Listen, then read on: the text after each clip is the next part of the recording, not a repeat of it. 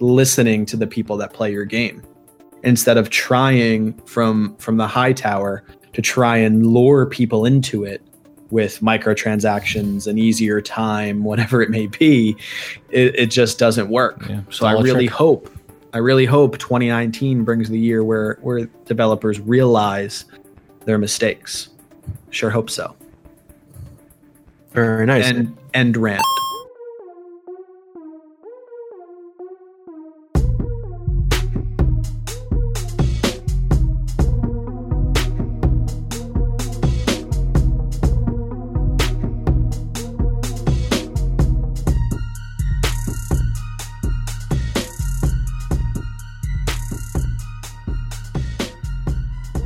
Welcome back, everyone, to another episode of the Emergent Gamer Podcast, episode 193.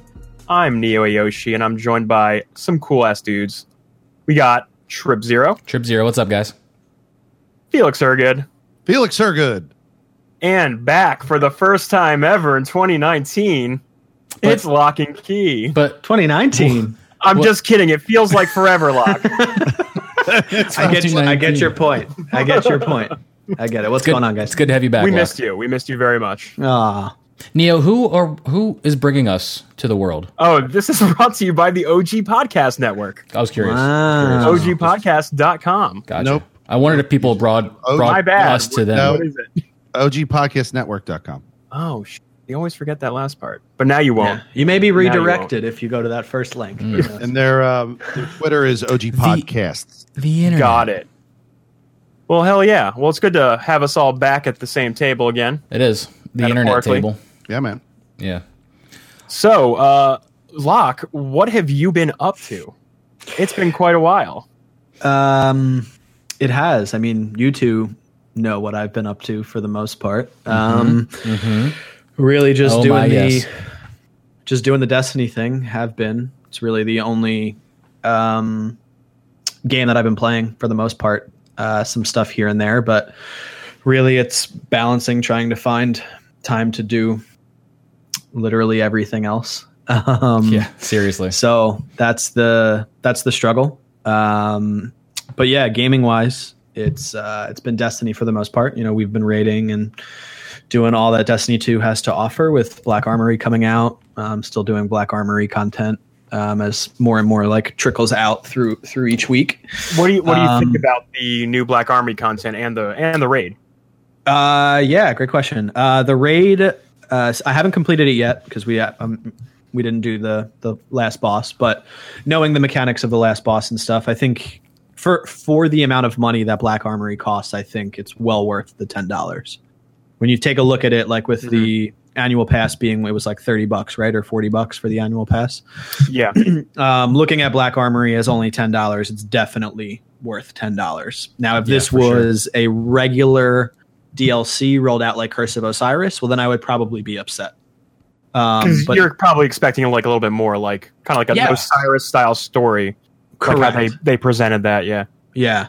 And I mean, if you compare and contrast from Forsaken to this, I mean, it's not even close. But in terms of what they've added with the forges, new weapons, the new raid, I think it's well worth the added content. I mean, we were still playing Forsaken for the most part. I mean, I was on the tail end of it. I wasn't doing as much, and they're still rolling things out. They've got this time gate kind of model that they're playing around with a little bit. So there's more forges still. I think there's 2 more eventually. I think there's 2. Yeah, I think there's 2 more forges. So we'll see tomorrow if another forge rolls out. Yeah, true. I'll be interested to see if another one rolls out tomorrow. Either tomorrow or Friday would be my bet. Felix, go ahead. Oh, true. Yeah. I thought you guys all blind completed the raid, or you didn't blind complete the raid? We didn't blind complete. We blind did the raid up to the final layer, and we did the first phase of the boss encounter. There's a second phase.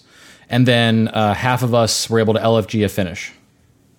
Just because schedules got all messed up. But you were not in that lock? No, so I was playing, we played for like 2 or 3 hours to try and do the final boss. I ended up finding a few guys in LFG and then ultimately found somebody to replace myself when I had to go. And those 3 guys were all way higher light level than we were for the most part, which I think ultimately helped the completion. Because a lot of it, again, was light level gated in terms of being able to survive in the final encounter, do DPS in the final encounter and all that. So no, I have not completed the raid fully yet. Everything but the final. But I think overall it's a good step in the right direction, for Destiny and for Bungie. I think I prefer this trickle out content over the course of time versus, like one mediocre DLC. I think they've done a lot right so far with Forsaken. It's not perfect, but I think they've done a lot with it thus far. What are your thoughts on it, Neo? Because we haven't necessarily talked about it, like in particular. But I mean, value-wise, it's fine. I actually really like the raid. Like I like what Bungie does with all the raids, and we were having a good time that one night. I guess that was like last week or whatever. Yeah, we were in there day one. It was pretty fun. Yeah, it was fun as hell, and we were struggling, but like we were pushing our way through. We got to the end, and that's the kind of like experiences I like. Yeah, when I'm like doing a raid thing, like it's all about like that. The group play is just so much fun. So value wise, totally cool. Forges, hell yeah, I like getting more guns, and they're giving you a creative way to do it. So like, pretty sweet. Honestly, I haven't jumped back in the past week because after we like kind of like rolled over on the raid stuff, I was like, okay, let me play some of the other games I wanted to play. So I didn't really I haven't been like on the grind this whole week, but from everything I played of it, I'm really enjoying it. And if the next major pass has another like raid, I'm there. I'll grind my gear up to get in that raid, and it'll be a good time again. Yeah, August will be the next raid. August? It's part of this pass. Yeah, it's part of it. So they're not doing raids for every one. The next one's Gambit focused. Wait, are you saying next year August? Like 2019 August? That'll be the third like chunk of content. Like this is the Black Armory. Next is the Spring, and there's the Drifter. The Drifter is going to have some kind of new end game, like Gambit related activity. So it won't be a raid, but it'll be something else, like as a pinnacle activity to complete. And then the third season of this content, which is going to be over the summer, basically, is going to have a raid in, I think, might not be August, whenever it comes out, like, but in the summer. That's a big gap, but I guess I get it. Those things must not be easy to craft. If you know what I mean. I've listened to a few Destiny podcasts that have interviewed creators of raids that are on like the raid team, and the amount of work that it goes into creating the puzzles and then creating the world, the enemies, all that. I mean, it's a huge undertaking to create a raid. Yeah. So undertaken. It's not surprising that they can't every 3 months create a new raid. Like Scourge was probably created before Forsaken even came out, and they fine-tuned it after Forsaken, knowing that they had to create 2 raids back to back in this time frame. So I don't know. I mean, we'll see what I think it's Joker's Wild, right? Is the next one. Yep. We'll see how that pans out. I don't know. I mean, I'm not really a huge fan of Gambit. I don't really like playing it. But I enjoy the Drifter and I enjoy his story. So hopefully it's not something solely Gambit focused, but I don't think it will. I think they've introduced Gambit as a way to move his story along, because I was dipping into some of the lore books, and like the idea is that Gambit exists as a way for one character that's been not hinted, but we've heard stories since Destiny 1 about this character and these two, like a light and dark almost version of the same kind of gunslinger. This is his idea to bring his followers out to try and get this guy finally. So Gambit's kind of like a means to an end. And I think we're going to see the pinnacle of that story, which will be very, very cool. Yeah, right. And like I said, for $10 to get a couple hours more worth of content, and then depending on the weapons and stuff and the grind and stuff, it's worth that investment if you're a fan of Destiny and you've been a fan of Forsaken. And I think it's a good way to hold over until year 3 when there's another Forsaken size DLC. They've already said that. Yep. That next September, I guess, so whenever year. That feels so far away. Wow. Oh yeah, it's it's forever away at this point. And then you got another year's worth of potential DLC until the next game. But sheesh. It's I was talking to Felix about this before you guys hopped online, and then there's this weird balance of like a game as a service, which is nice to log in and feel accomplished after doing a certain amount of things. But it's like this balance of I was tweeting about it the other day that like I felt paralyzed about trying to jump in and play at reset when there's 900 things that I need to do. So it's nice to be able to play one game as a hobby when I have everything else going on in my personal life, right? But then Felix was talking about, hop into Assassin's Creed. It's on sale right now. Why don't you play that? And you can always pause it. But I don't know if I'd get the same level of fulfillment out of playing a game like that without sitting down and digesting a huge chunk of the story of a single player game, So it's very hard to do. Right. Because especially if you can't dedicate yourself and your time to it. Right. It feels like if you were to like start it, then kind of come back to it later when you did, you might feel lost and you might feel like disconnected from the story. It's exactly what happened with Witcher. Yeah. I have to start Witcher over. Oh my God. Dude, every fucking every time with the Witcher. Yeah. And I mean, like Witcher, I don't really need to buy any other single player games because I could just keep fucking over Witcher, like play the Witcher save for 25 hours and then forget all about it and have to restart it. Yeah. I've killed the Griffin like 400 times since Witcher 3 has come out. But yeah, I mean, like I said earlier, like Destiny has been it. And I would agree with you, Neo. I think the camaraderie of playing and raiding and doing that type of stuff is what makes the game so fun. It gets lackluster after a while when you're just doing the solo grinding without playing with honestly, others. If it wasn't for everybody like in the Discord and us and everything, I would have probably just like moved on a while ago. Right. Honestly. I mean, no, I hear it. I get it. I do. If I'm not working for like a goal, like a group focused goal, then it's like, okay, well, I did everything I wanted to see. I've seen everything I wanted to see. I can move on now. So yeah, that's where I am. Yeah, the only other thing that keeps me going is Crucible. Like, I really enjoy the competitive nature of Crucible. Yep. There's not really many other competitive first-person shooters that I really enjoy that much. But I enjoy playing Destiny. I think it's one of the best multiplayer experiences right now in terms of PvP. So, Locke, did they just have didn't they have an alpha or a beta for Anthem? Did that happen? It did. I only had I mean, I guess I can't really say too much. No, you can't. I had a time slot. So I had a time slot. I had a weekend to play it, and I had a time slot that worked in that weekend that I actually was free. Yeah, don't break the NDA or anything. It's under heavy NDA right now, Yeah, listen, the bottom line is I had a time slot to play, and I was unsuccessful in playing. That's all I will say. Cool. So I cannot really, And that could be for any reason. That doesn't necessarily mean connectivity on their part. That could mean because you just didn't have time. Unsuccessful. But again, I've already said that like I will not be able to play I won't be able to play Division 2. I won't be able to play Anthem unless like that's what I play. You know what I mean? Like I can't. I've already written Division 2 off in my mind. So unless Division 2 see Division.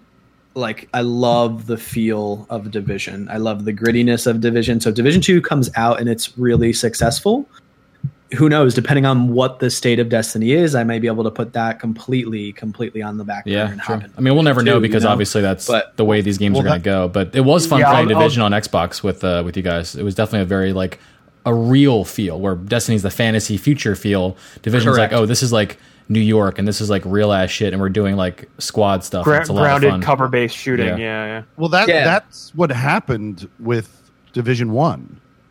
Like when Division came out, there was some fucked up shit going on with Destiny.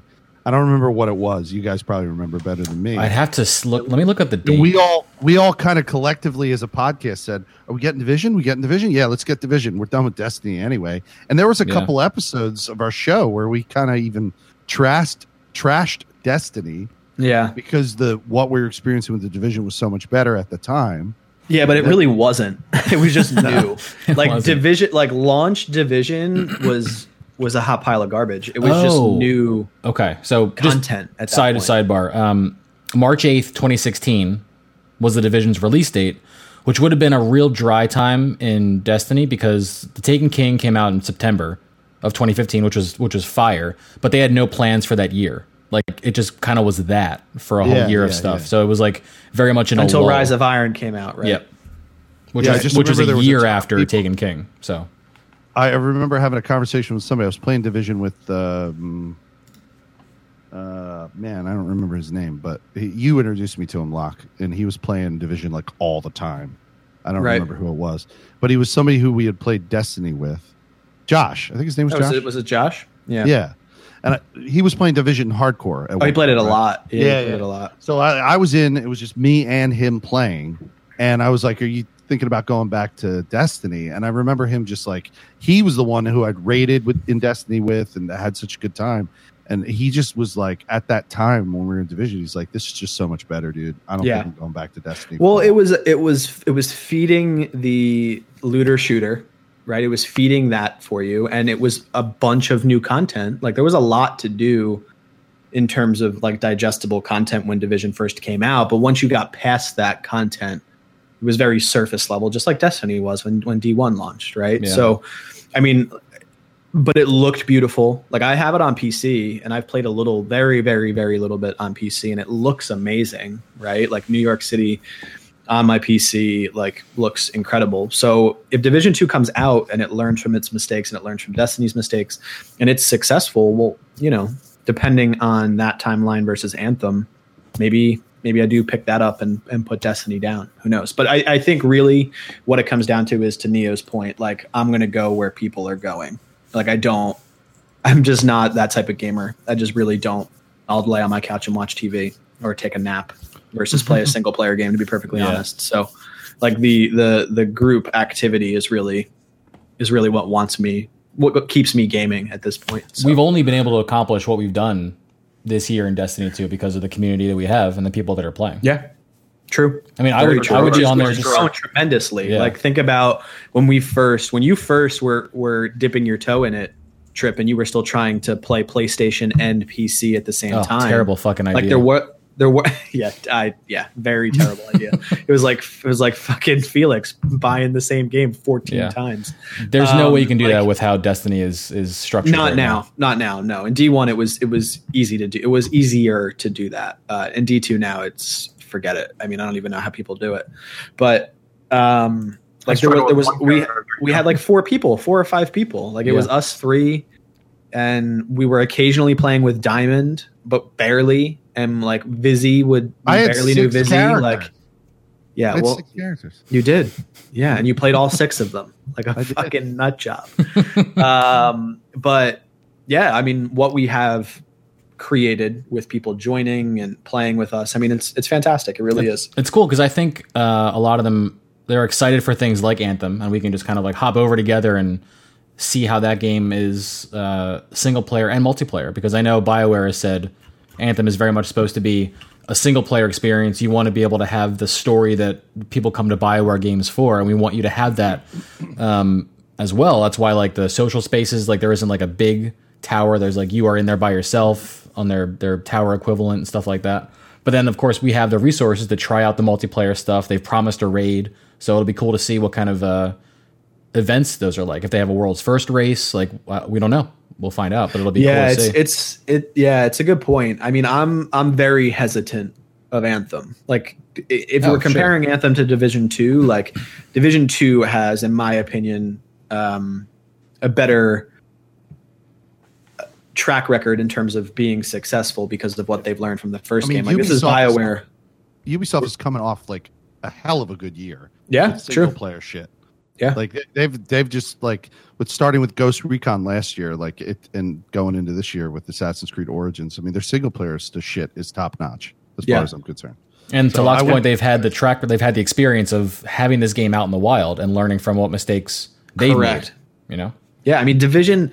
Dude, when did Division get teased? Like 3 E3s prior to it launching. Like they worked on Division for a long time, and then they supported it for years. I mean, all of the content that Division came out with, and it's ultimately a better game than launch. Yeah. Oh yeah. I mean, it's still a great game. There's tons of people that still play it, and all of the DLC that came out for it. You know, so they're BioWare is coming off of an awful year. I mean, they're coming off of like a major flop for a major property of theirs and shifting all of their focus and going all in on a genre that they have not never done. Being so, published by EA as well, which has its own problems with microtransactions and content and delivery and stuff like that. I mean, so it's I don't know, man. I mean, I wish them to be successful. Purview, isn't it? Not BioWare. Single player story, but I mean, I don't know. I mean, it's a risky move. I think if they've learned from what they've seen in the industry and they try and implement it in their own way, then they can be successful. We've had this kind of conversation on the show before, and I think I said this point, or one of us said this point, but it still stands very true as we get closer to Anthem's release. Especially, people are going to have less patience if this game sucks and makes the same mistakes because they've literally watched two companies, Bungie and then Ubisoft, go through all the learning pains with their own team-based looter shooters. So at this point, I would honestly lump Fallout in that as well. Yeah, I mean, yeah, that's actually a great point. They're trying very much a live service. It's not the same type, but it's definitely a live service. You're right. Platform. That's a good point, Neo. Yep, it is. Yeah, but they're literally not paying attention to what anyone else did prior. I mean, I don't think they paid attention to literally fucking anything. Honestly, I think Bethesda has a plan. They have this specific plan that they plan on doing, and they're not. Did they lose the map to the plan? They're not deviating from this plan they had, and it seems like it's just par for the course for them. Whatever they're deciding at this point. But player feedback irrelevant at this point, from what I can see. But it's a good point. Like it's their take on a massive scale multiplayer, as a game as a service. So, BioWare being the last, major developer to probably create one of these, except for some other developers like Obsidian and things like that. But I don't think they would ever do that, to be honest. So I wish them nothing but success. BioWare's, going back 10 years ago, the only developer that I really supported and loved because of Mass Effect. But I mean, it's the other thing that's going to make it difficult for them is no one's going to want to hear anything from them because of Mass Effect. Think of all of the fans of that game that got left high and dry because of Anthem, and then Anthem rolls out and then it's hot garbage. Forget it. They might as well hang themselves from the cross. Dude, I see a potential future where EA ends up getting rid of BioWare if this doesn't work. And you're absolutely right. You're absolutely right. Am I? Okay. All right. I just want to make sure I'm not off base here or anything. But they did announce and they teased Dragon Age coming as well. That happened like 2 weeks ago. So who knows where that goes after. This is how it pans out. It's a bet. It's like, don't forget about us. This is how it pans out. Anthem fails, right? Okay. Cool. Anthem fails. EA absorbs BioWare, right? They get rid of it. Mm-hmm. The core team of Dragon Age spins off, creates their own studio, posts it on Kickstarter, and we have the next Dragon Age on Kickstarter for the next 3 years. And we'll call it the Inner Worlds because that's what Obsidian's doing because they made they're making their own Fallout. Listen, no chance in hell Dragon Age comes out if Anthem flops. 0% chance. Yeah. I mean, there would be no reason for it to. I mean, regardless of how successful Dragon Age was as a property, do you think that's going to save it after 2 major flops? Forget it. And EA is just a sports and Star Wars company. That's all they're doing. Neo, do you disparage Obsidian for going? Not at all. Not at all. Oh no, it looks amazing. I'm just saying, Obsidian wants to make their RPG adventure game without the rules of Fallout or whatever and all that stuff. So now they're doing their own cool take on their open world RPG. And honestly, I love New Vegas, and they did a great job on fucking New Vegas. And they go really hard into a lot of other I don't play all their games, but they make a lot of top down tabletop. Oh, Tyranny. They do Tyranny is amazing. RPGs. Yeah. Tyranny is a great game. They know what they're doing. I trust them, and I bet it's going to be awesome. It sounds like Cowboy Bebop and Fallout together. So I can't. And honestly, it sounds like it looks like a great game to hold over till Beyond Good and Evil 2 comes out, which is in 10 years. Well, sure, but it's got that same vibe, that space cowboy vibe that Beyond Good and Evil had, and the second one's definitely going for. So, Neo, is there talk of it being single player, or is it? They said it's only single player. Yeah, cool. Yeah, they said they're just making a single player. There was an article in the past day or two that was we're not doing any microtransactions. This is just a single player. It's funny that I'm not kidding. Companies literally come out and go CD Projekt and Obsidian. They're like, nope, we're not doing this in our game. It's part of the marketing at this point. Yeah, it seriously is. I don't blame them. I wonder for the person sitting in the boardroom making decisions. like CD Projekt Red sells Witcher 3 and it's a huge success. I don't know how many copies they sold in comparison to Battlefront or an EA game, like a sports game or Destiny or anything like that, right? Like whatever. I don't know how many. Like I'd be interested to see the statistics. I'm gonna see if I can find them actually while you're talking. Like CD Projekt Red doesn't do anything other than what they do, which is amazing single player games, and the studio seems to be successful. Right. I think what it comes down to is they're making the game that they want to make without they're not making any concessions for any power higher up. Sure. Yeah.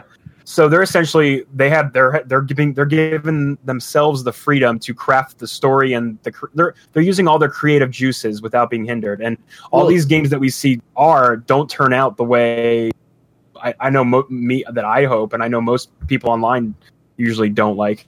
Right. I guess my point is like, isn't someone somewhere from a major publisher looking at these studios that are doing this content and thinking, well, why don't we try that? Well, instead of trying to hop on this train of microtransaction multiplayer, like it's the only way to make money in this, $1 billion industry. I think these companies see the way that those services and systems work and how it's making a lot of money. And you can see I'm going to use Fallout 76 as an example again. It seems like that game was almost just like I feel like there's no soul in the game at all. And it's just a open platform with how they can figure out ways to get you to. It's like a sandbox. It's just it's just a sandbox. Yeah. It's like Gary's mod. They didn't craft like a particularly interesting story on top of the sandbox. There's no creative drive that is pushing you through the game. It's ultimately what you make of it. If you're going to build stuff, if you're going to poke in this corner of the map today and wherever this holotape takes you, like that's like how they designed the game. So there's nothing creatively driven from what I see in the game to make it a Witcher 3 contender. But sure, the way it's designed makes it into a perfect vehicle for like a storefront or any kind of way to keep you in and keep you enticed.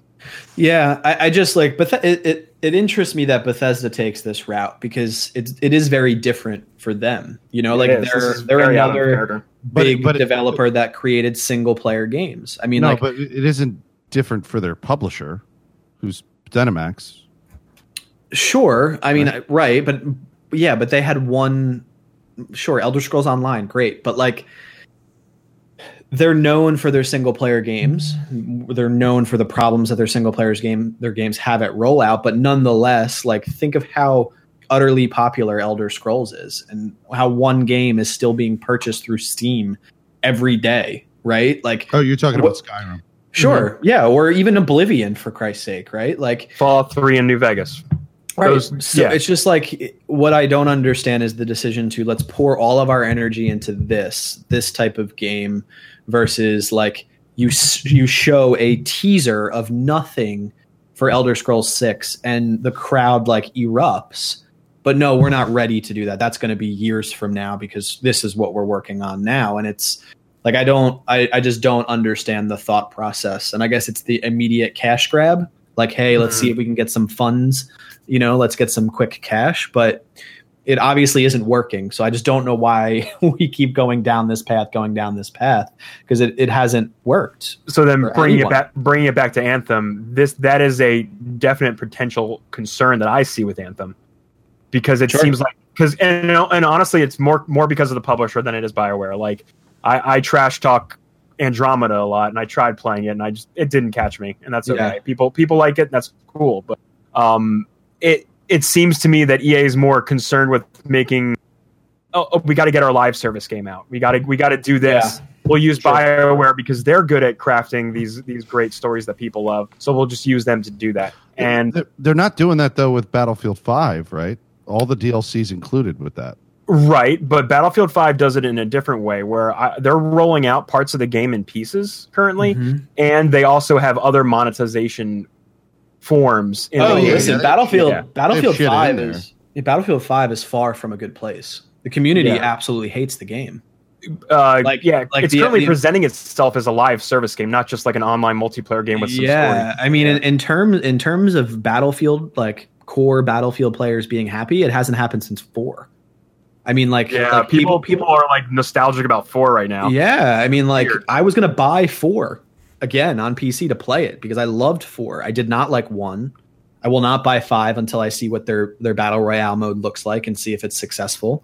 But in terms of like the people that I follow on Twitter, the Reddits that I skim through, like the community as a whole for Battlefield 5 is not happy because they are not listening to feedback. Very similar to what's happening in Fallout 76. Like they're actively doing things opposite of what the community is talking about. And you flip that coin to what Bungie has currently been doing, which is literally almost verbatim listening to Twitter and Reddit and doing what people are asking, and that's why they have the player base back. So I should jump in here with a little news injection. Please do. Today DICE actually had a community announcement today regarding one of the issues that people are having, and that was the time to kill issue. Oh, they've addressed it. Okay, they've addressed it. So in a recent patch, they actually made this tweak, which upset a lot of people. So I guess they extended the time to kill, which it made it more frustrating for more skilled players because they're putting more bullets into a person.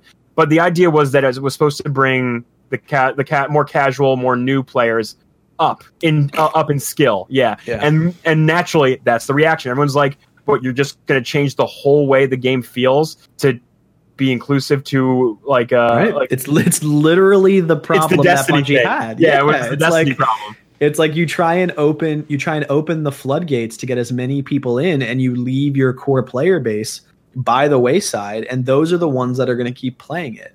Like if we're saying lower the time to kill, then that's what we want. We don't want this like new mechanic that's like trying to reinvent itself. Like how many times in year 1 did the Bungie community say the time to kill was way too high because it was just scout rifles and like you couldn't have a shotgun in your secondary slot and hand cannons were bugged and now the time to kill is extremely low and people love playing Crucible in Destiny 2. So, to hear that people saying, we want to lower the time to kill and then them responding with, no, we're going to raise it. It just means like, what is happening on that like stream of conversation? Like, why not support your player base? It's so strange to me. I mean, you can see how well it benefits the companies that do, especially at this point. So that's definitely a good question to ask. Why aren't they paying attention to how beneficial it is? Like you want to make more money in your microtransactions and your in-game like skins. Listen to the people that are playing it. The problem is you know what I mean? Like I won't spend the money, but hypothetically, right? Because I don't spend money in. No, but that's the problem. They're designing these like monetization systems not for you, me, and the average person. They're doing it for those few people who will and are willing to spend that kind of money.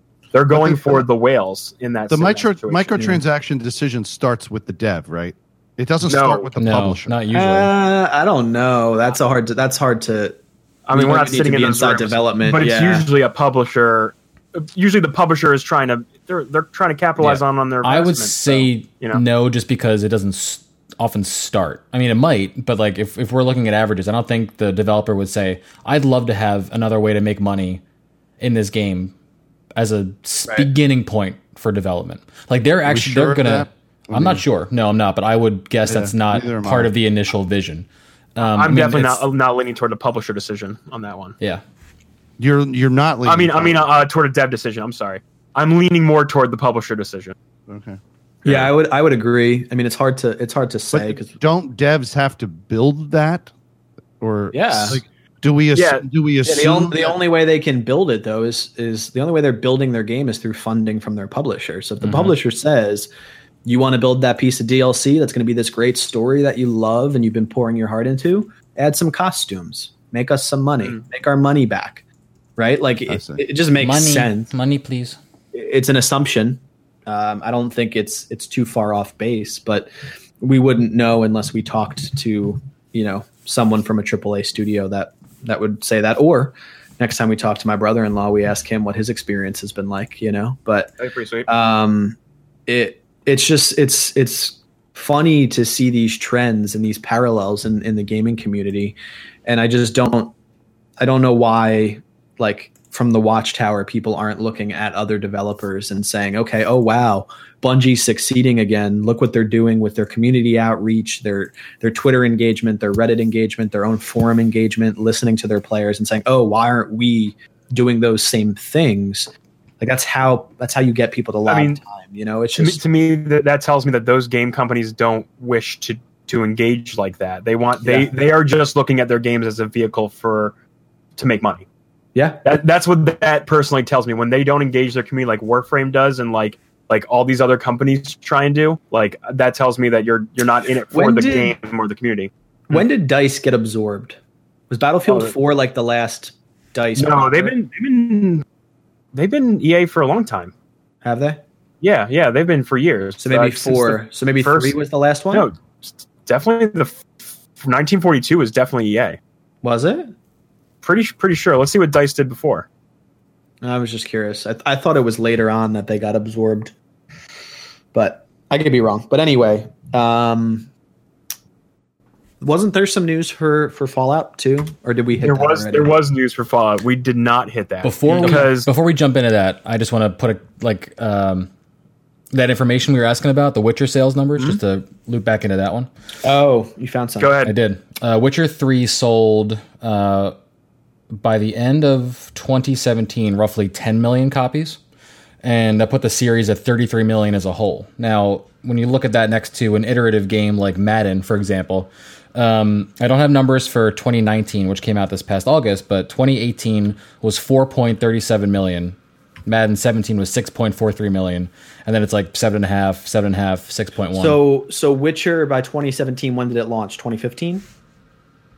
This was, let me go back to the Witcher was in 2015. Yeah. Right, so in 2 years, Witcher sold 10 million copies. Yeah. They sold 4 million copies within the first 2 weeks. Jesus. So it was a real big front load on that. So, but 10 million in 2 years, and you just said an iterative game in 2 years made about. Oh, I'm sorry. March 2016 was when they hit 10 million. So a year. A year, yeah. Okay. And Madden in a year sold 4.5. Yep. Yeah, but if you think, okay, so you break that out against NHL, you break that out against FIFA, right? Like 3 sports games a year, you're looking at 12 million copies a year. Mm-hmm.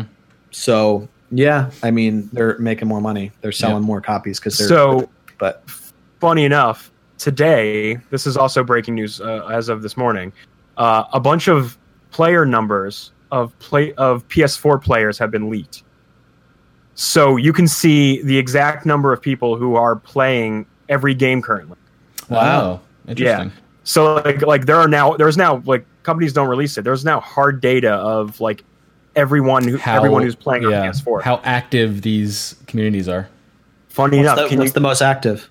It's Grand Theft Auto 5. Wow. Interesting. 51 million players. On PS4? On PS4. Holy shit. I never would have guessed that at this point. Not at this point, no. Can you guess what is in the second, third, and fourth position? Second, third, and fourth? Yeah. How can it have multiple spots? Think about it. Second, Fortnite, and Fortnite? Destiny 1, it's 2, it's FIFA 18, 17, and 16. Oh, no fucking way. I know. And those I are believe really FIFA games. More than I believe Grand Theft Auto. Not that I believe it, obviously, but like I can see it. Grand Theft Auto was on top of the charge for pretty much since it came out on PS4. I know, but we're almost to 2019 at this point. Well, that's why everyone's trying to make a game like a service, because Grand Theft Auto still got the fucking highest player base that exists. Yep. And that's insane.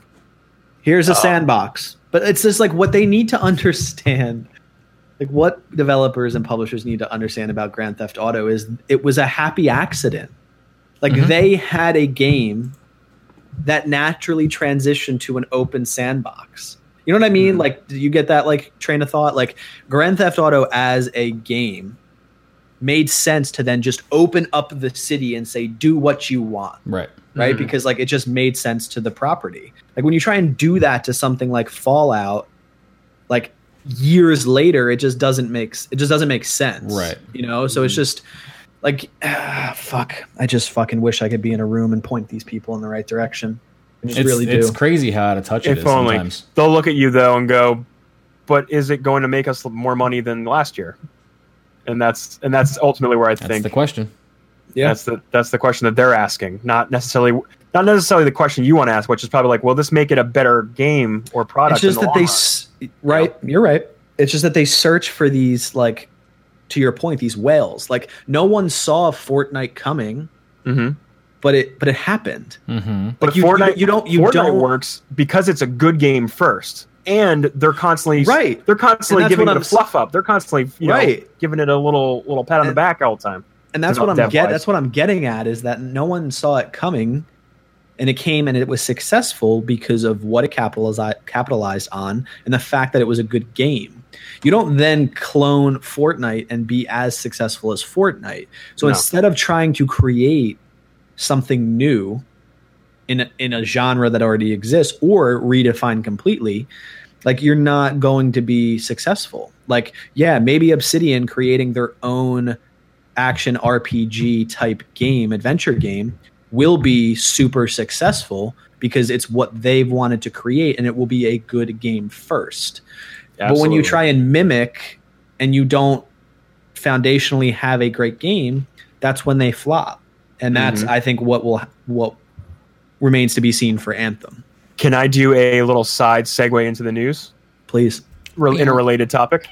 So over the weekend, a Heroes of the Storm blog post popped up announcing that it's pretty much this whole long letter, but they announced that they're canceling all of their 2019 tournaments, everything coming up. So all their esports are now effectively canceled. Heroes of the Dorm and something champions. Heroes Global Championship. They're canceled, and they're scaling down the dev team of the Heroes of the Storm development, essentially. So they're scaling it back. Now, this is coming hot off the heels of their BlizzCon and their Diablo announcement that didn't go so well, and their talk of restructuring all of their studios to be more mobile oriented. Yeah. 100%. So this is almost in a similar vein. This is a company that is restructuring itself to try and, I want to say, adapt, but at the same time, I feel as though it's distancing itself from what made it great. I would agree. In that sense. Yeah. I think it's also hemorrhaging money because of that game you're wearing a hoodie for. Like it's not Overwatch. It's not Overwatch. I honestly believe that I actually never heard that before. Well, my thought is, and this is all purely hypothetical in my own opinion, but I don't think it's panning out to be as big of a success as Blizzard thought it was going to be, like their Pro League. And the amount of funding that their Pro League takes with this whole, like, cities have sports team bullshit that they tried to fucking create. Yeah, like, they pushed the Overwatch. Dude, I was thinking back, after I read this article, I thought back to the times we talked on this show about how they were opening up the Overwatch esports league.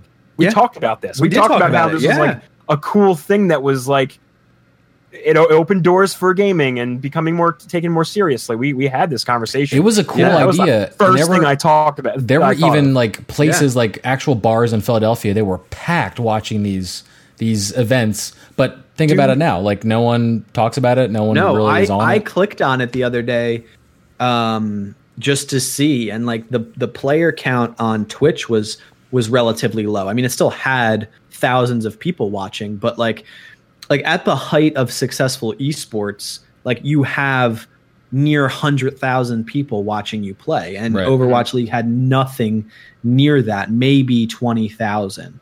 If I'm remembering correctly. So they must be bleeding money from that esports, and Overwatch as a whole, like, I don't know their player count right now, but I would imagine that it's diminished over time.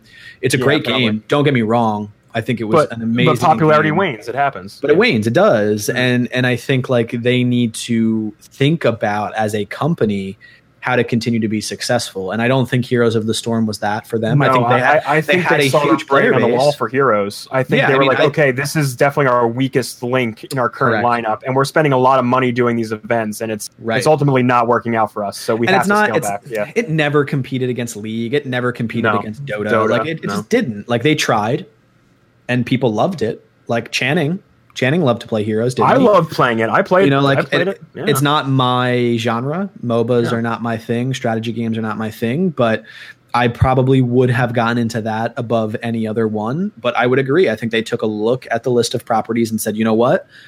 It hurts, but we got to let this go. We just have to do it. So I'm clear. It started as Warcraft 3. Then someone created Defense of the Ancients. That was a mod. Yep. That was a mod for that. Yep.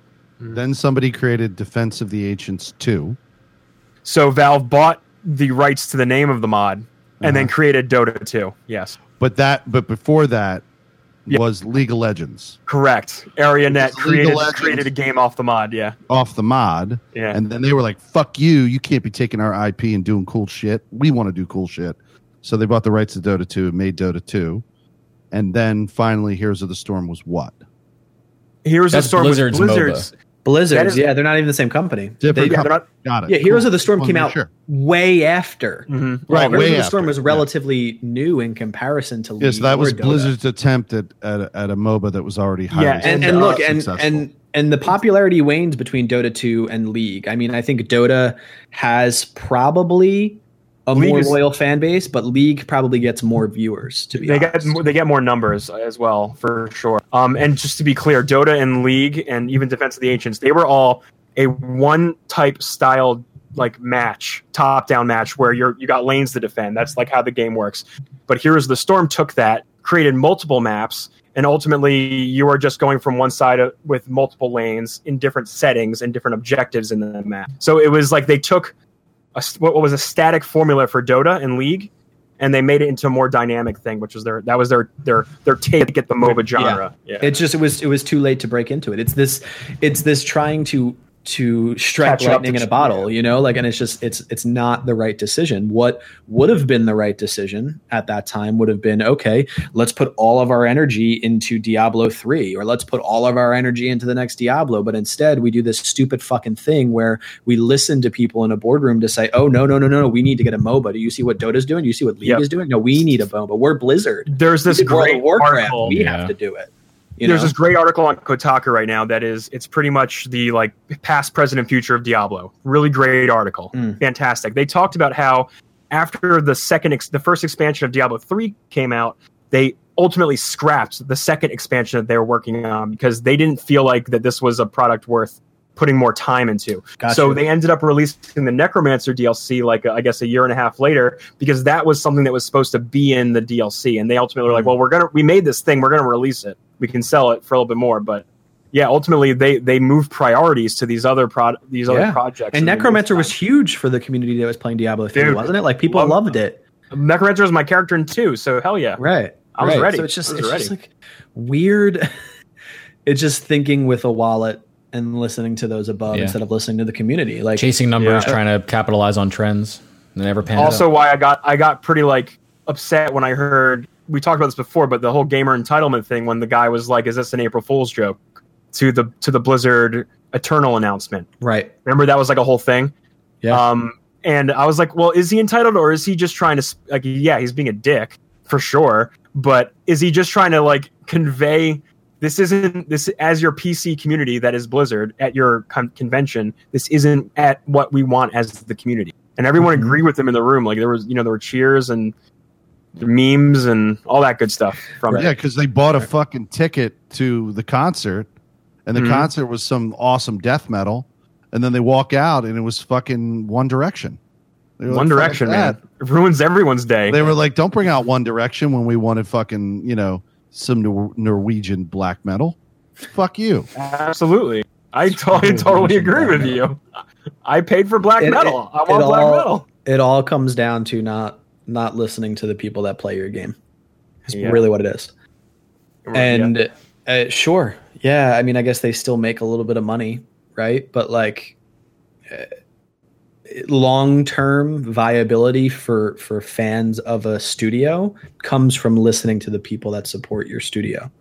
So for sure. Yeah, and this makes me even more curious and excited to see what happens when Battlefield releases their Battle Royale. Oh, God. Because now they're the last ones to do this. because Call of Duty, I want to say, was pretty successful. It's sold like gangbusters. I'm actually really surprised at the amount of people that have flopped back to PUBG. Right. Well, because they have their snow map out now, which I hope we can try at some point. That would be fantastic. I would love to get in on that. But Blackout came out pretty damn successful. Now here's Battlefield pulling up the rear. Is the lightning over? Is the flash, like Fortnite's taking all the air in the room? You know, they're sucking up all the air. Does Battlefield even have a chance now that Blackout and PUBG are out there as well? Like, even with Anthem, they're trying to occupy an already occupied space. If they do the right thing in the right way, yeah, of course. I mean, it comes back to our original point that like baseline, good game first, right? Like that is my motto. Like baseline. The genre of battle royale will always be popular because it's this adrenaline pumping game mode that resets itself every either 5 minutes when you die instantly or 30 minutes when you win the game. And at whether you lose instantly or win, it's like, oh fuck no, I need to play another one. Like how many times when we've been playing PUBG, we're like, okay, last one, and then we play 9 more games of like that because you just simply can't stop. So yes, they could be successful. Potato Chips, the video game. Now it is like right. Bet you can't just have one, right? I think like they can be successful. Will they be? It doesn't prove to be like accurate right now with how they're responding to their community. So I don't know. I hope so. It's what I've wanted for a long time. I have no idea where we're at with that, to be perfect. I was hoping Trip did. I did. Yeah. Sorry, I didn't want to interrupt you. Okay. Cool. What were you going to say, Felix? Well, I was just going to say, like, and I'm not. I don't think I'm beating a dead horse, but like, we had a conversation. I can't remember if it was on the show last week or if it was just like in Discord or like wherever we were, but I was going on and on and on about my subjective feelings on a game. And then was it Fallout 76? Yeah, we were talking about Fallout 76, but I was talking about my subjective feelings on the game. And then everyone else was like, no, it's about their approach, the community approach, how they're dealing with their community, But then we've just round robined back to it's also how good the game is, right? So here I am, I'm conflicted because I'm a member of the community. I'm happy with the game. I don't feel I'm getting like shysted by people. But that doesn't count because there's a shit ton of people who are just reading news clickbait and are getting fucking flamed mad about this shit for no fucking reason. And that's bringing the game down. Now, barring from the conversation, of course, all their bad business decisions that they've been fucking making, like with the security leak and the fucking bag gate and like all that shit. Like, we don't even have to use Fallout 76 as an example because they're fucking doing a bunch of bullshit. It's tainted water. Battlefield 5, better example. Just today I was watching a video. A shit ton of people in that community are not mad about the fucking performance of the game. They're pissed off that there are girls in Battlefield 5. Like, and I experienced this firsthand the other day. I played it for an entire week. Finally played the multiplayer, and this is legit, dude. I'm not complaining. I think it's interesting. But it is interesting in a jarring way to hear women screaming on the battlefield. It's super strange. Now, I'm not reacting poorly to it. I think it's adding to my experience to hear something new and interesting when I play a war game. But there are people in this world who are of more of a narrow mind just reacting to that completely negatively. Well, they feel like it takes them out of their war experience. But then, I guess that's the idea, right? Then the community like responded to it and they got upset. And the reaction from the Battlefield guys were like, that's the way it is. Just deal with it. Pretty much. Which is them reacting against their community because their community is like, fuck this. You're conflating. Like, listen, you're talking about a specific example of some misogynistic behavior from a part of the community as a parallel to them not listening to the problem that's inside of their game, like base game. high time to kills, like poor matchmaking quality, whatever it may be. I don't play the game, so I can't give you all the details. But like you saying that they don't listen to their community because people are upset that there's women in the game, good that they're not listening to that part of the community. That's not what we're talking about. It's the same way for quality Fallout. Of the game. Yeah, and it's the same way for Fallout. Like you can enjoy it. I'm sure there's people that enjoy Battlefield, but at the end of the day, if the engagement of the developer does not exist with the community that's there, then that is the argument, right? Like you playing Fallout 76 and enjoying your time, that's a great thing, right? Like me still enjoyed Destiny 1, even though I can even complained about it. I still played it and I enjoyed it. But like, I think it is completely valid for people to read articles, go on forums, watch gameplay, and make a decision about the game, even though they haven't played it. Like the reason why we even have Twitch is because a lot of people wanted to see games before investing their money in it, right? So like I don't think the point of I have to play the game to make an argument whether or not it's good or bad is really valid. But I think it's good that you as a fan of the series, as a fan of the developer, are enjoying it, because that's a good counterpoint to all of the negativity that surrounds it. You know what I mean? What were you going to say, Trip? I think it's so important that we observe how developers are interacting with the people that play their games and how they change and modify and respond and kind of create this standard of communication, because I don't think games are ever going to go back to the way that they were on any kind of massive scale where you shipped a game, boom, on to the next one. Like games are always going to live now. People want their games to live. And even if you have a single player experience, it's going to get updated. It's going to get patched. It's going to get fixed. And people may like those patches. They may not like those patches. And that's going to be a feedback opportunity. And we're in that world now, and there's no going back, because now you can do that. You can ship a fix to a game to everyone's consoles, and it's amazing and it's magic. But that changes how the player base engages. So if we don't kind of hold these companies accountable to certain different things, they're just going to do whatever they want. And to certain things they should, to certain things they shouldn't. But I think it's a really important conversation to have, and it's interesting to watch these different communities kind of discuss these things and how they approach the problems and how the developers come back with their own solutions. I personally think that a lot of that whole Battlefield stuff that went on around like the pre-launch of it, I feel like that was just muddling the PR nature of the point that people were trying to get across.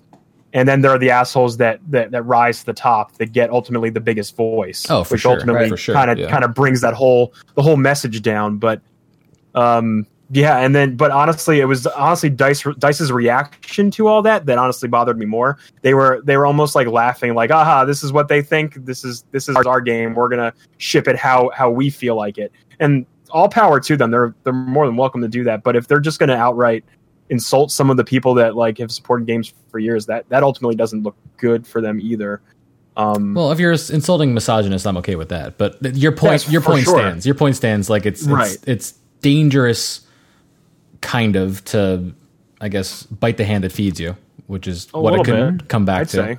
And I know sales are not doing Battlefield so hot right now. So like I'm curious. Like I like watching all these like little chess pieces move, and I'm curious if that's either like a direct relation to that, or like if it's just that no one wants a Battlefield right now. Like that could definitely be it. Like if that's why sales are down, and it didn't have the Battle Royale at launch, so maybe people are like, maybe we won't do it yet. Like I'm so lost. Call of Duty, you know. I'm so lost on whether I should actually dislike this faster time to kill thing, because I don't know. How much of the multiplayer have you played? A lot, and I'm playing it, and I can actually shoot people in the head and kill them. And shooting people in the head is besides the point. You kill people when you shoot them in the head. That has nothing to do with time to kill. Time to kill has everything to do with the amount of shots that it takes to kill someone when you're not hitting them in the head. If I shoot someone with a sniper rifle in the face, they die even if there's a high or low time to kill. Right. So time to kill has everything to do with body shots and everything but shooting in the face. So if I have an LMG and it takes me 8 ticks to kill you, meaning I put 8 bullets into you before you die, that's a problem to someone playing what is supposed to be a realistic World War II representation. No one takes 8 bullets from an LMG before they die. No, I get it. And are you saying that that's how this game's playing, or the opposite? I think he was just giving an example of. Oh no, I was asking if he had heard that. No, I mean if they're raising the time to kill, that's what they would do, because in any game that has a high time to kill, like in Destiny, when the time to kill was extremely high, if I had a sniper rifle and I shot you in the head, you died. It had nothing to do with individual damage types to weapons, but it's everything to do with body shots. And it's an issue because it changes the way you play the game. And using the Destiny example, people weren't having like a moment to shine. They weren't able to engage on their own, and people were just hanging together in packs and in teams because that was the only way to kill people quickly. You would just get team shot walking around a corner, and that changed the dynamics of like a competitive environment.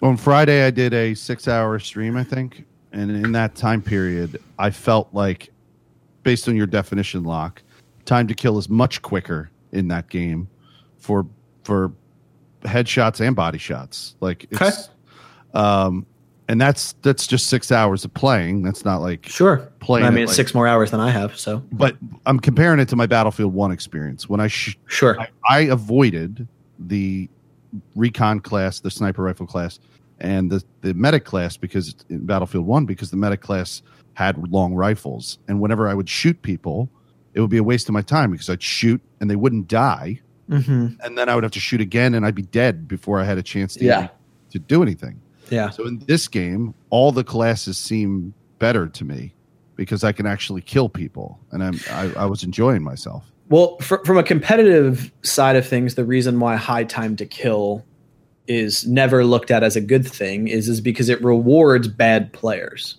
Oh, got it. Right? Thank you. Like, that's me. if there's high time to kill, that means that my aim needs to be perfect for longer, right? Because in a game with a low time to kill, for example, we'll use the pinnacle gun in Destiny 2 right now, Luna's Howl. It takes 3 shots, 2 headshots and 1 single shot to kill someone with a time to kill of half a second, right? 0.6 of a second, right? I only have to land those 3 shots. And if my aim is really good, then I can kill them almost instantaneously. I get rewarded for my aim.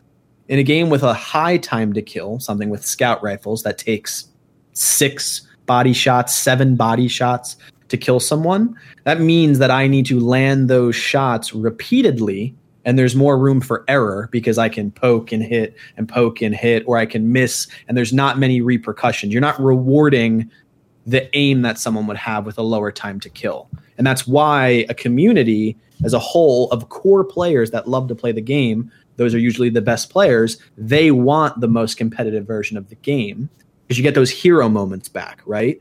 Yeah. It happened when Trip and I were playing comp earlier today in Destiny. Like I had a round where I turned it around and killed a bunch of people and won us the round because I got rewarded for my skill, not penalized for being better than other people. And it leaning towards the casual. Not that it's a bad thing, and I don't think what I'm talking about has anything to do with your experience in Battlefield, to be honest. No. But I think it's just the high time to kill is always a solve to try and get more people to enjoy the content, and it never works. It doesn't. No, I'm picking up what you're laying down now. I completely understand it because I'm not particularly a great aim, and if I've been able to kill people faster, then it's like it's a thing that's existed forever. Like every Halo has gotten significantly worse from the first Halo in terms of multiplayer action. You want to know the reason? Because the first one had a hand cannon that could 3-tap you in under a second. And the second one came out with a battle rifle that was slightly higher in terms of time to kill than something like the pistol from the first one. And then the third one came out, and then they chose the way that it mapped bullets and got away from hit scan to something where there was individual pellets, and the time to kill went even higher. And as each game came out, less and less people played the fucking game because it wasn't as competitive as the one before it. But the player base, Halo 3 was the most successful in terms of players. It was the best esports that they ever had. More people watched it, more sponsorships. It went mainstream and went into USA Network. And that's because it opened up to the casual, right? But in terms of core player base, it didn't exist in terms of competitive nature. So I'm conflating, but it really boils down to at least what I would summarize from our conversation tonight, which is like listening to the people that play your game instead of trying from the high tower to try and lure people into it with microtransactions and easier time, whatever it may be. It just doesn't work. Yeah, so I really hope 2019 brings the year where developers realize their mistakes. Sure hope so. Very nice. End rant. I mean, that's a great conversation had. I'm glad that we're having that one because, as you know, I always come on here with a soapbox. So sure, and ready to go. I'm with you. Yeah, I mean, it is frustrating. Like 2019 has been a great year, and I hope soon we'll have our Game of the Year discussion if you guys are willing. Yeah, we should do ready. We should do it next week. Honestly. Either that on next week's Christmas, so and then New Year's. So maybe we rock the in the new year with that episode because I'm all okay with that. That's what we normally do. That's totally cool. Just post of the year, we normally do it. So I mean, 2019 had a lot of really good games, but on the whole, honestly, again, like last year, I have found more enjoyment from the smaller games and the ones that actually like tried to promise me it promised me a good time, if you know what I mean. Like God of War, like that game was like, yeah, you're gonna have fun doing this. No bells and whistles attached. Like this is gonna be a game, and you're gonna love the whole ride. And even so, and like that. I mean, like I hope so. I hope you're right. I hope 2019 is gonna kill it. I've been playing Stardew Valley. Like still Stardew consistently, Valley. But last week between our last show and today, I picked up Desert Child on the Switch. Have you guys seen like anything about this game? I saw you pop into that when I was playing Smash Man. Yeah. I saw you pop into that. That's a really fun, weird game. You're like go on, like a kid who goes to Mars to race this hover motorcycle thing, and you have to earn money in between your races to do things like fix your bike to get your hunger down because they all have different effects within the race. Like if your hunger's too high, your boost doesn't come back, or you can't boost enough, and if your bike is damaged, you can't recover as quickly. Little things like that. You can equip it with different guns and weapons, but then in the meantime, you walk around this like. It doesn't look like Mars at all. It looks like fucking Long Beach in LA, but like it's supposed to be on Mars, right? You're walking around this like the marina and the docks and like the shops, and you can pop in and buy some new tracks. All the tracks are done by real artists. It's really cool. It's got such a cool vibe, and it's all like pixelated. It's not like really 8-bit or 16-bit. It's like a weird modern version of just like if you took a picture of something and made it pixelated. That's kind of what it reminds me of. But it's like it's such a cool, just weird little game to play. I watched the trailer of it, and have you ever seen the opening of Cowboy Bebop? I have actually. I haven't watched the show, but it's got that. I know what you're talking about with the visual vibe. It does like a noir, jazzy kind of vibe on like a lot of like the parts of it, and like a lot of it like reminded me honestly of the opening of Cowboy Bebop. Yeah, and just the style and funk of it. I'm gonna tweet the trailer right now. For anyone that's watching, or even if any of you guys want to pop in and take a look at it, it's very cool, just very vibey, and you can pop in.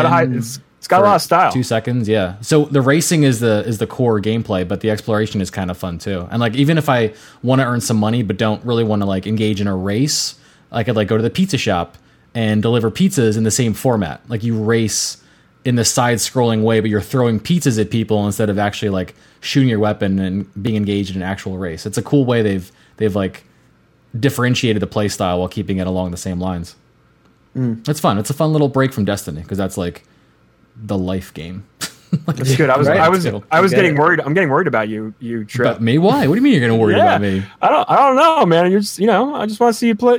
Spread your wings. Look, I got shit to do for sure. He's got triumphs to get. I got milestones unlocked, dude. To do. I'm going to be in there with Anthem. I never pull you away. I'm going to be there with Anthem, checking that shit out too. I was watching Diamond Jab play Mutant Year Zero. I hadn't heard of it. Dude, I literally just alt tabbed because I've had his stream open for a little bit, and this game looks amazing. Yeah, it looks real good. I've never heard of it. He said it's based on a board game.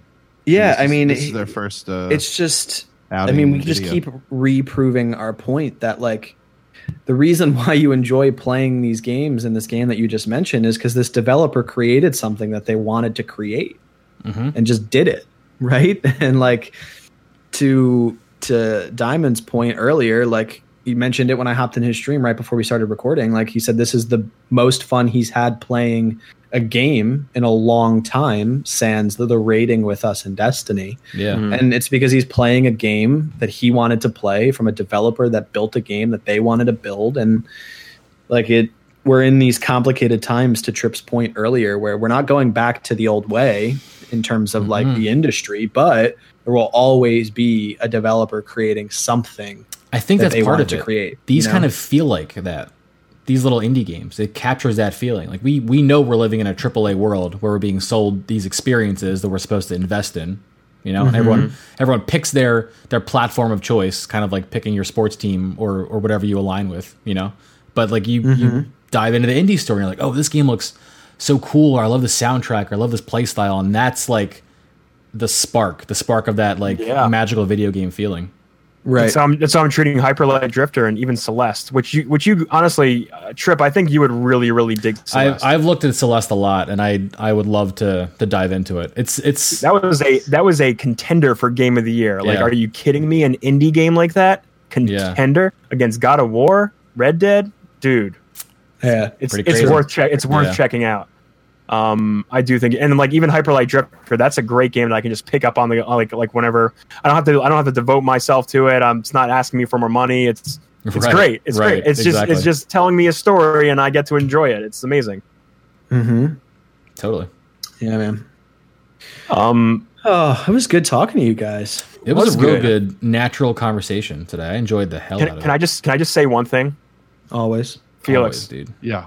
Felix, I was in the play test for Anthem, and I can disclose that I have the NDA up here, and I looked, but I wanted you to know that. Good. Don't break your NDAs. I'm not. Slight flex. It says I'm allowed to. I'm allowed to say that I'm in the play test. So well, I wasn't allowed to say that I knew the ending of like Survivor Fiji. Oh, really? Yeah, if I signed a contract and it said in the contract that they could sue me for $5 million if I revealed. Oh, wow, that's insane! $5 million. My fucking hand was shaking when I was signing it. That's how fucking nervous I was. Did you see the worst thing that happened to someone that told on Anthem or that streams their gameplay of Anthem?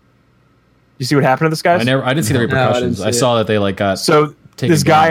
I was in like the Twitter threads that day, the day the play testing were going on, and this one guy was like, "Yo, here's my Twitter. I'm streaming it." And then the first reply was like, dude, you don't want to do that. You are breaking a NDA. It's very serious. And live on his stream, he got booted from what he was doing and got kicked out of Origin, reopened Origin, and all of his games are gone. They just they stripped him of his library. Whoa. Oh, yeah. That's amazing. Yeah, dude. That's amazing. All gone. They're like, well, you broke our agreement, and this is what happens. It's our platform. Honestly, good for them, dude. I mean, yeah, you got to be careful about that shit, dude. I have no patience for that. That's crazy, dude. It's tough because you open. I think me and Diamond were talking about this. You open up the floodgates to people that want to get involved in this shit, but they're not part of any kind of like developmental software world. So the concept of these things, even if they get the concept of an NDA, they don't really understand in practice. It's a binding legal agreement, pretty much. Is what it is, yeah. And you just see so many instances of just the worst. But I promise, before I said that, I went and I looked on the NDA, so I'm good. You're being very good, Nia. I'm being very careful. I don't want to lose my Titanfall 2 and Battlefield 1. Don't do it, man. Don't do it. Yeah, that's good. Do you guys want to talk about this last piece of news? No, I think we can. I think we're good. All right. I mean, unless you want to mention it. I mean, it's not. It's kind of big. There's 6 weeks before Kingdom Hearts 3 comes out, and the whole game leaked. Big copies were getting early, and then someone uploaded images on your favorite pirate website. So people can now play the game, and that sucks. And I'm really sorry about the people who waited so long, and I feel bad for the developers who put all the time into this game, which has been more than 10 years in the making. Yeah. Oh God. Sounds about right for this fucking game. People that want to play this are not going to play this early. Yeah. No, I I haven't read a single thing. I won't touch the pirated copy. No, but it is frustrating nonetheless from a development standpoint and from people that put in their life into making this game. Yeah. For it to get leaked, but I mean, that's them's to breaks with dealing with the internet. Yeah. And this is hot off the heels of I think it was Tabata just left. I think from Final Fantasy 15. He did, yeah. The director, of, and 15. They canceled the rest of the DLC. Correct, that they canceled wasn't the DLC. Ready. Yeah, they canceled all the DLC. So that's a shame. And I thought for some reason that guy was connected to both this game and 15. Am I doing that in my head? You might be. There was a. I don't think it was Tabata. There was a director that they shared. Was it Tetsuya Nomura or whatever? It might have been Nomura. Yeah. Okay, just I'm sorry. I just had to get my directors organized. We're good at the people that do the things that we have a podcast about. I mean, it's hard. I mean, Square Enix has a lot of shakeups. I'm telling you, they really do though. So it's hard to honestly keep track of a lot of them. Mm-hmm. I try really hard. And I was almost. You do. Never mind. It comes through. Yeah. It shines. But yeah, so that was a big thing that happened. I believe that was reported today as well. So that was a big busting news story. Right. Yeah, it's a shame. It is, but it doesn't affect me because I'm not invested in the Kingdom Hearts stuff. So yeah, I'm so far disconnected from it. I was such a big fan of it. I knew Trip growing was up, so 15. Yeah. Trip, you're still Kingdom Hearts. You're playing Kingdom Hearts next month. Well, here's the thing. So I got the full collection, right? Yeah. And I started splitting my time from Destiny. Kingdom Hearts January? Is that what's happening? Yeah. I'm going to start another fucking event for this game. And I'm on the Hercules world of the first game, and I wanted to play all of this shit before the new one came out, like splitting my time. But this is before I realized, or before anyone realized, how Black Armory was going to kind of dole out content. Oh. And like it sucked me in. Here's the other thing. Here we are. I mean, I put over 100 hours into Kingdom Hearts 1 and 2 back in the day. Like it doesn't age well. Yeah. And it doesn't age well. No. It really doesn't. Like story-wise and stuff, great. It's still great. But mechanics, Kingdom Hearts 1 is a slog with the gameplay mechanics. Yeah. Like camera's rough. The camera is rough. Fucking so bad. Yeah, dude. And I loved doing all of the bosses inside the Hercules arena. Like I thought that was an amazing idea back then. Beating Sephiroth felt so good. But like and even the giants after that, even beating the ice giant after that, like having to parry his attacks forever to beat him. Like, but it just doesn't age to what it was. No. And to play 3, I mean, I'll probably end up playing 3. It might be the first game that I get on the PlayStation in a long time. I'll watch a YouTube cut of all of the important story elements and just do it that way. That's a good idea. Because it's a huge undertaking. It really is. The remaster looks gorgeous. I'll give it that. But yeah, they haven't really updated the control scheme. I was very surprised they didn't give you options to change certain things around. And even as I was playing, there were certain like hang-ups with interact buttons and jump buttons and how they had the layout just permanently set. And I'm like, this is not how people play games now. Right. It's vastly different. Changing your camera angles with your shoulder buttons. Like, dude, come on. It's not. All right, Trip. Let me ask you this, Trip. Okay. Would you take a break? Like, let's say not Kingdom Hearts, but would you take a break from Destiny for Resident Evil 2, the remake? I mean, I would. Do you want to disappoint Kevin Oates? Like, that's what I'm really asking. Oh my god! Do you want to disappoint Kevin Oates? I probably plan on Resident playing Evil 2. But Resident Evil 2 is something that you could sit down and just knock. I could knock it out in like really 2 or 3 sessions. Yeah, dude. Oh yeah, 2 or 3 sessions. Yeah. I mean, I guess so. What do you remember Resident Evil 2 being? This. I mean, I remember like I remember at my young youth days crushing that game. My young youth days. Like 5-hour runs of like both discs. Well, that's what I'm saying. Yeah, it's not the game. If you sit down and like probably going to be Trip, who has the time to invest, like he can knock it out in 3 plays. Probably going to be like as long as I want everyone to bookmark this moment, and then we'll see. No, okay. He didn't agree to anything. I'm the one. I know. Didn't. Yeah. I'm goading him. Yeah. Yeah. No, like it's okay up there, bro. It's good. Yeah. I'm here. You're above me. You're above me in the Brady Bunch square. So that's I'm bottom with him. Locke, what I was going to tell you is the mutant Year Zero game. Yeah, $35. It's I was looking in Steam to see if there was something that I could waste my money on that I'll never end up playing, but just to see what existed because I haven't bought a game in a while, and that's overwhelmingly positive, I think, in Steam reviews, and I think it's got like 90% like ratings on major game developer websites, and it looks really good. I'm not really a huge fan of. Actually, I can't say that I'm not a huge fan of it because I've never played a game like XCOM. That's the style of game that it's like. Yeah. Like isometric or point and clicky. Yeah, I've tried XCOM. Not a fan of XCOM. Does it play like XCOM or is it just? No, it looks very like top down kind of. The Steam description of it. Hold on, I don't think it plays like XCOM. I think. Let me hit you with the Steam description, and you can, because I have it right here. It was just no. I don't want to play No Man's Sky. Okay, I don't want to do that. So how about you don't recommend No Man's Sky? Where did it just go? I lost the game. But yeah, I mean, it used XCOM in the description of the game, like in the Steam breakdown, it used it. So it's like turn-based grid-like. Like it is grid-like, yeah. Because I was just watching him like play it, and you're definitely on a grid. That's for certain. Huh. It looks pretty cool. I'm not gonna lie. Yeah. So, I mean, I don't know. Is it on Switch? I don't know what platforms it's on, but it says right here, a tactical adventure game combining the turn-based combat of XCOM with story, exploration, stealth, and strategy. It's created by the team who led Hitman and designer of Payday. Oh yeah. I mean, the stills of the game look incredible. The company? Developer is the Bearded Ladies. Oh, and publisher is Funcom. Oh, these guys are These guys are the real indies. It's 80% on Metacritic. So this is where all the gems are. Yeah, where all the gems are. Yeah.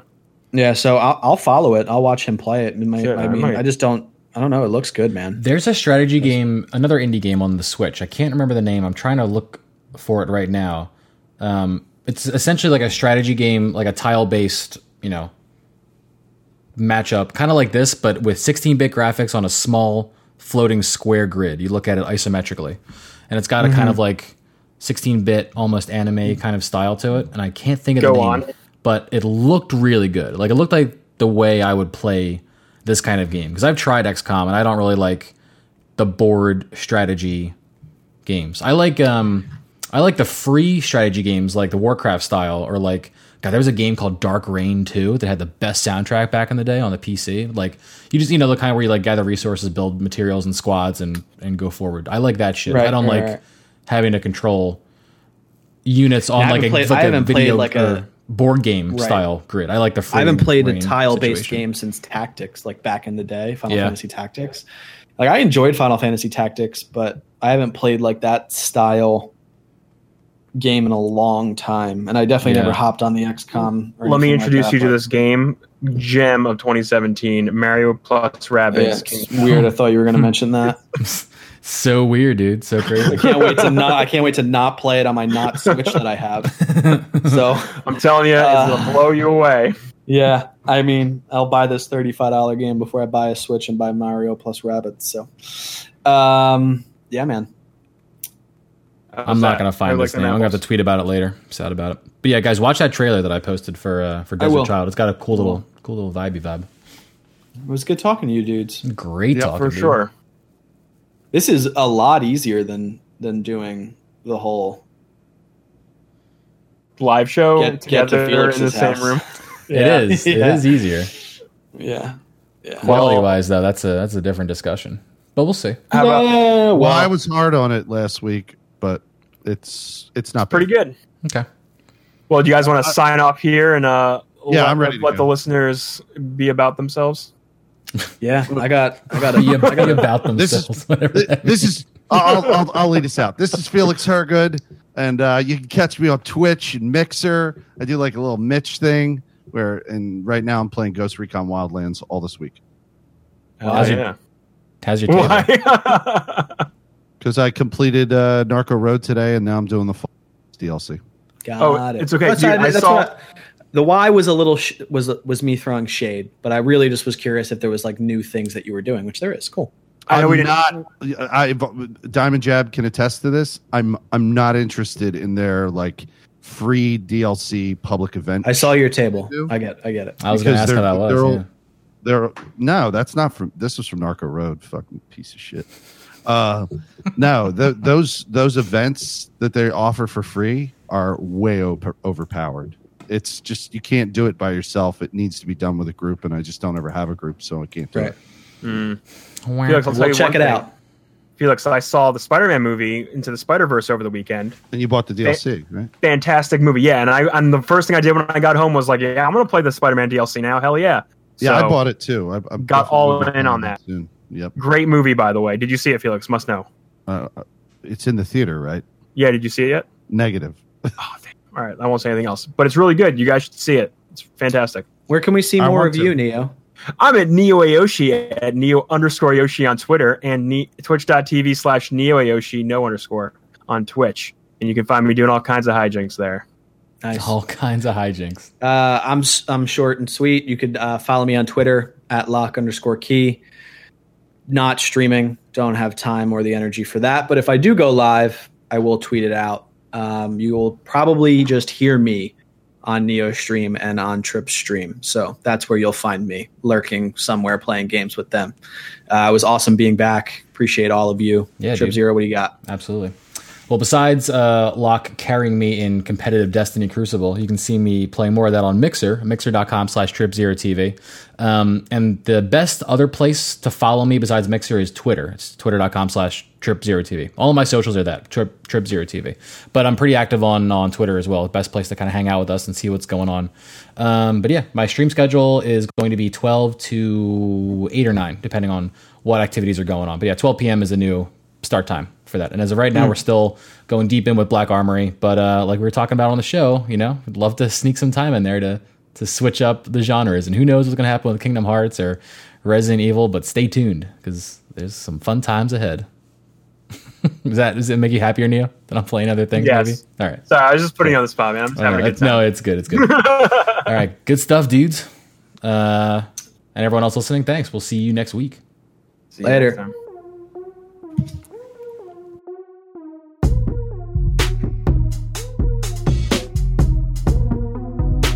I just wanted to see if it was like a no. I found this out. Childhood thing.